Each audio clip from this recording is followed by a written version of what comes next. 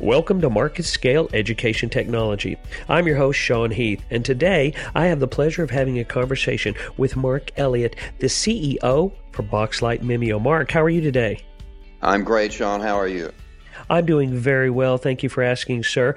Would you do me a favor and kind of give me just the brief little elevator pitch to the roadmap of your career and how you wound up at Boxlight Mimio? Yeah, that'll be I can make it quick. I was 14 years with Unisys and had multiple roles there. But at Unisys, we specialized in public sector. So we sold to high education and to school districts across the country and the world, and so got involved there. And then I went to Apple Computer back in 2000 and was a senior director there. I was brought in to help change the whole paradigm there to help them become more solution providers. I was responsible for the Beyond the Box team, which was everything outside of the hardware there. So that was channels, alliances, solution partners, Apple software, Apple services, Apple support, strategic initiatives. And I went there because I wanted to make a difference in education. And I saw that Apple, with the ability to break the digital divide with laptops and now tablets, was a great market to be in. And then I left there because one of the tools that I saw there was interactive whiteboard, one of our solutions that we sold at Apple, because that's what we did to change the whole paradigm there, was to start bringing in solutions that made a difference, not just a hardware that's a little faster and that sort of thing. So we saw the Promethean interactive whiteboard there. I did, and saw that as the bridge that could take us into the technology world, bring technology into the classroom. Because I used to tell people there was more classroom, or there was more technology in a police car back then than there was in a classroom. And that sadly was the state that we had. And so to get technology accepted, and the fact that we had children, all the millennials and everybody else that were learning digitally, and then having to come into a school and learning traditionally like they've been since the 1700s or earlier, there was the reason they were dropping out, because one reason they left school was boredom. And so I saw technology as something that we had to get into the classroom and get that there. And Promethean was the bridge that allowed us to teach with the teacher in front still controlling the classroom, but then being able to bring all the assets and the resources of the world into the classroom. And so I became the president of Promethean for the Americas, and we grew that company dramatically to where we're number one or number two in every market around the world, and had close to 2 million classrooms using that type technology. And then left there in 2013 to go with a company called Boxlight, and then we ultimately merged with Mimio. And the reason I went over there is because I saw new technology on the horizon, including interactive flat panels, interactive projectors, and that sort of thing. And so that's where we are today. We went public on NASDAQ November 30th of last year, and everything is looking very positive for the growth that we're looking at. Now, nobody spends as much of their career in one industry without having a deep passion for that industry. And this is the Education Technology podcast. I want to focus on the education portion of that first. And that Absolutely. is, I have a firm belief, as I know you do, that the problems that we face as societies, not nationally, but as globally, is, we're concerned with the climate, we're concerned with energy, we're concerned with health and food, and there's so many things we're concerned with, but none of the solutions to those problems will matter if we don't have people that are intelligent enough to apply those solutions. So education holds a special place in my heart, and I know it holds a very dear place in yours. It absolutely does. I mean, a mantra that we've had that's followed me throughout my career, especially since Apple, was that, we can change the classroom, we can change the world. And I believe that to the depth of my soul. We get the technology in, and technology can help do that, because there's no place in the world that you can reach today without the internet. And so we can bring the best and the brightest and the best pedagogical tools into any environment, anywhere, and we should be. And that's exactly why we're doing what we're doing, is change the classroom, change the world. And the other thing that we have is that if I'm not learning the way you teach, maybe you should teach the way I learn. And that's what we're trying to embrace, is helping helping children anywhere stay excited and fall in love with learning, and then the tide rises for everyone. As a father of now teenagers, both in high school, I've been fortunate enough that my children have spent their school years in a school district that was relatively technologically advanced. And one of the best things that I think our school district has done is they haven't looked at technology as just a tool. They've looked at technology as a way to change the paradigm of how information is transmitted from teacher to student and also from student to teacher. They both learn on both sides of that equation. Talk to me a little bit about how important it is for technology to be seamless when it goes into a classroom. Well, from Apple, one of the big things that Apple stood out with is the ability to make things intuitive and easy to use. And so technology is something that, you use it in your world. We're doing it right now over the phone and everything. So it's got to be something that's inherent to our schools, and we have to be able to enable children and teachers to embrace technology. So using the technology in the classroom is something that we put a major focus on, but you have to make it easy to use. So you have to do that Apple paradigm again of making it intuitive and making it integrated. So all of this technology that's there. I mean, the classroom today versus 15 years ago is so much different. So much different, Sean. I mean, it's exciting. It's fun. They're doing things. They're bringing in video. They're learning. They're bringing in experts. They're connecting with classes around the world globally. And it's exciting. And that's what we want. And then you've got all the technology that enables that. And that's what we need to be able to do. But you've also got a teacher in the classroom that's got to be able to embrace that. And so the training and the ability to make this technology something that they can use and not be intimidated by is a key element to this. Yeah, because the ease with which a teacher can use a teaching aid or a teaching tool is very apparent to the students. Students they're there to learn about a subject, but they're already pretty smart when they walk in the classroom. They know when somebody's uncomfortable. They can pick up on those cues. Oh, they can read fear. Oh, yeah, they can. Boy, they can smell it in the water. And when a Yeah. teacher has a tool that they are comfortable and confident in, I think that helps lend just a little more credibility to what they're presenting to the students, which then makes it easier for the students to trust and accept that knowledge. Absolutely. We've had teachers, multiple, I mean, everywhere, saying that the technology that we provide is now making them relevant in the classroom again. It's making them connect with the students and it's also allowing them to personalize, for each student that's there because they can gather information, they can test, they can assess, they can see everything, and they can realize that every child is different. And so it's technology that's enabling the teacher to become more productive and connect and become relevant.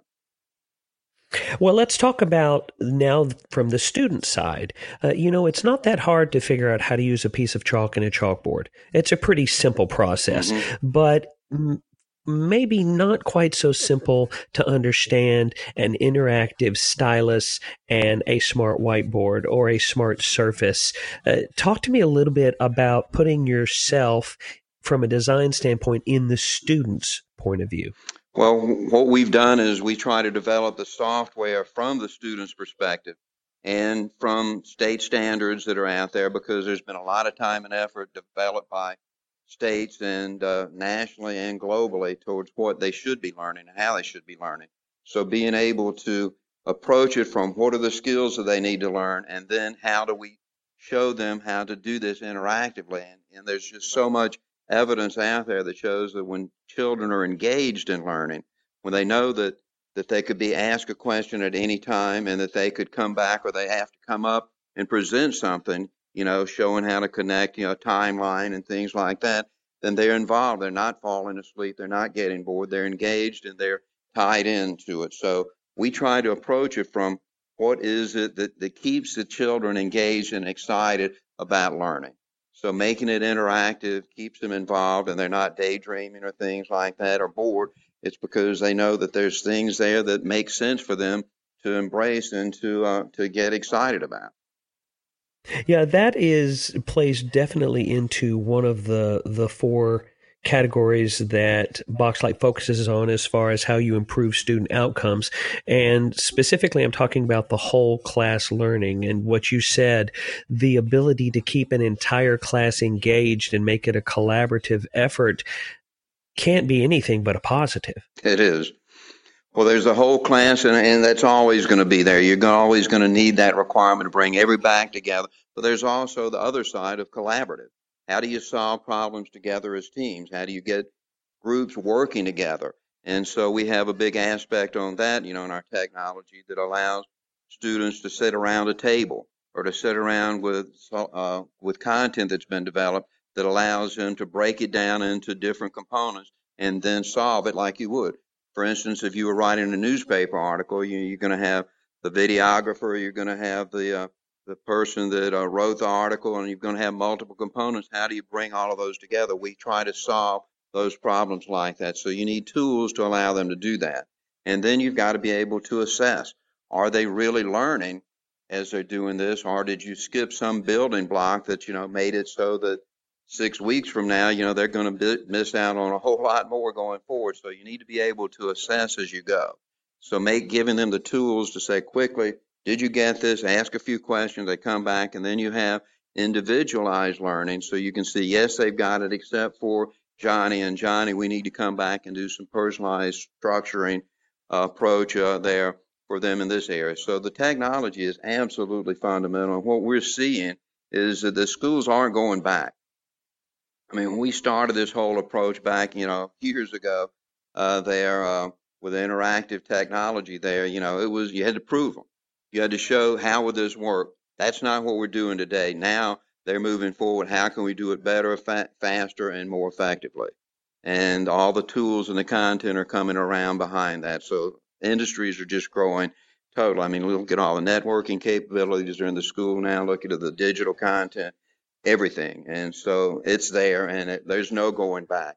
What we now have to do is our challenge for the future is to be able to take that, as you said earlier, into every economy, every country in the world.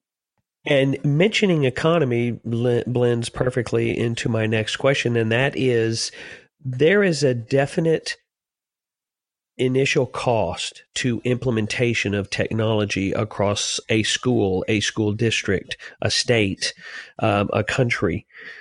But the gains that you receive from that investment, you almost can't measure it. It's almost too big. Well, there's so many variables. You're right to be able to break out, but it's intuitive, Sean. I mean, the first time I saw an interactive whiteboard, I'm like, if they had that in my school, if they'd given that to Mrs. Henson, who was a great teacher, she would have been spectacular because all of the extra things that they could do. So it's intuitive. You look at it and go, yes, I'll learn like that. Yes, I may be a visual learner, or yes, I may be kinesthetic or auditory, but I've got the technology that allows me to do that. So being able to do tangible research is difficult because there's so many variables. You could have new children move into the area, you could have new textbook, a new teacher, things like that. But to me, it's just like obvious. Technology makes a difference, and it's something that our world's demanding, and that's something we have to embrace. Well, I have to admit, and my 15-year-old daughter would attest to this, I'm a bit of a nerd. So STEM is definitely an area that I have a very keen interest in. And I want to talk, we've talked about whiteboards, we've talked about interactive surfaces. I want to talk about the lab disk because that thing is just cool. Can you give me the layman's explanation of what a lab disk portable STEM lab is and what it can do? Well, there's so much that you can do with this lab disk. If you look at all the things that you want to do in a laboratory, and if you think back, on your time in the past or my time, when did I learn the most? It was when I was in Ms. Lawson's chemistry class doing experiments. But the time it took to do that was a lot. I can remember every experiment that we did. And that hands-on experience is what helps. So that's what the lab disk does. It gives you all of these very accurate sensors built into one device that you can then measure things at 25,000 reads a second. motion and on heat and all kind of things like that. And so it makes science come to life. And what's so cool about this is the approach they have with the lab disk that we have with the lab disk is that we've got sensors built in by discipline. So we've got one that's built for biology and chemistry, another for physics, another for general science and environment. But when you blend all of them together there into these different disciplines right there, you get a cost equation that is such that you can bring this down now into the elementary school. You can get students using this and teachers teaching without being intimidated. So that's what we do with the lab disk. We give them incredible tools to measure and do things that you can't do manually. And then we have the software behind it, and then we have lesson plans we've already developed to help them teach the things that our schools want them learning. So that's what it is. It's an incredible cost equation and a device that it should be used in every homeschool that's out there. I can't imagine how they would teach their children without this, but every school needs this. And, I have two daughters that teach in elementary school, and they all teach science. And that's not necessarily what they love teaching, but when we make it easier for them to do it, that's the whole key. And so, again, it's back into our approach and making it easy to use, and then having a device like this that's economical, that can be brought down to every level and every economy anywhere. And we're selling these globally. To make sure that I do this justice, go to Mimio, mimio.boxlight.com, and check out the Lab Disk Portable STEM Lab. I could say something, it's not much larger than a bagel. It looks like something that Dr. McCoy would have carried in Star Trek. It's a really fascinating device. And so I highly recommend everyone listening to this podcast, go and check it out when you're done listening and be as amazed as I am, the native nerd, because I would buy one of those just to play with. Well, and I have one. I carried with me, and when I go places, I took a trip to Israel, as a matter of fact, and we did a whole study there. When we came back, it's got a GPS built into it, and I got home and I had a science lesson there because we started out at sea level. In the Mediterranean, we went over in Jerusalem. We were measuring humidity and a lot of other variables, but I could go back and see when we were in Jerusalem, why did the humidity go from being very low to being high? And that's when we went underground. But I had a visual record of everything. So it is amazing. And it's something that we've got to move ahead in the United States and globally in STEM. And the way to do it is getting children to see the relevance of science, and that it's not just something for formulas and math to get off a checklist to get them through it. It's something that can make an impact on their world. Well, I don't want to sound like, I don't want to beg, but if in your next phase of beta testing, you need somebody to kind of stress test the thing, I might know a guy who with some free time in Texas. I'm just saying. Sean, I'd love to have you have one. And with your children, I think that they would be some of the best references we could ever have. And that's what we're seeing is once the schools get these, then it's just a matter of time before it starts, going viral, because they see all the benefits in it. Oh, Mark, I'm not letting my kids touch that thing. They already took over the TV remote. I got to have something. Come on. Well, maybe that's something you could do together, Sean. I like that. Today, I've had the pleasure of having a conversation with Mark Elliott, the CEO for Boxlight Mimio. Mark, thank you so very much for taking the time today and for all of the work that you're putting in. I really do appreciate it. Sean, it's been my pleasure, and it's great having somebody like you that understands the value of education, and we share that so much in common. So thank you. It's been a pleasure. Thank you for listening to this episode of our podcast. If you'd like to find out more or listen to previous episodes, go to marketscale.com/industries. And if you have a chance, subscribe to the Market Scale publications for the latest articles, videos, and podcasts from your favorite industries.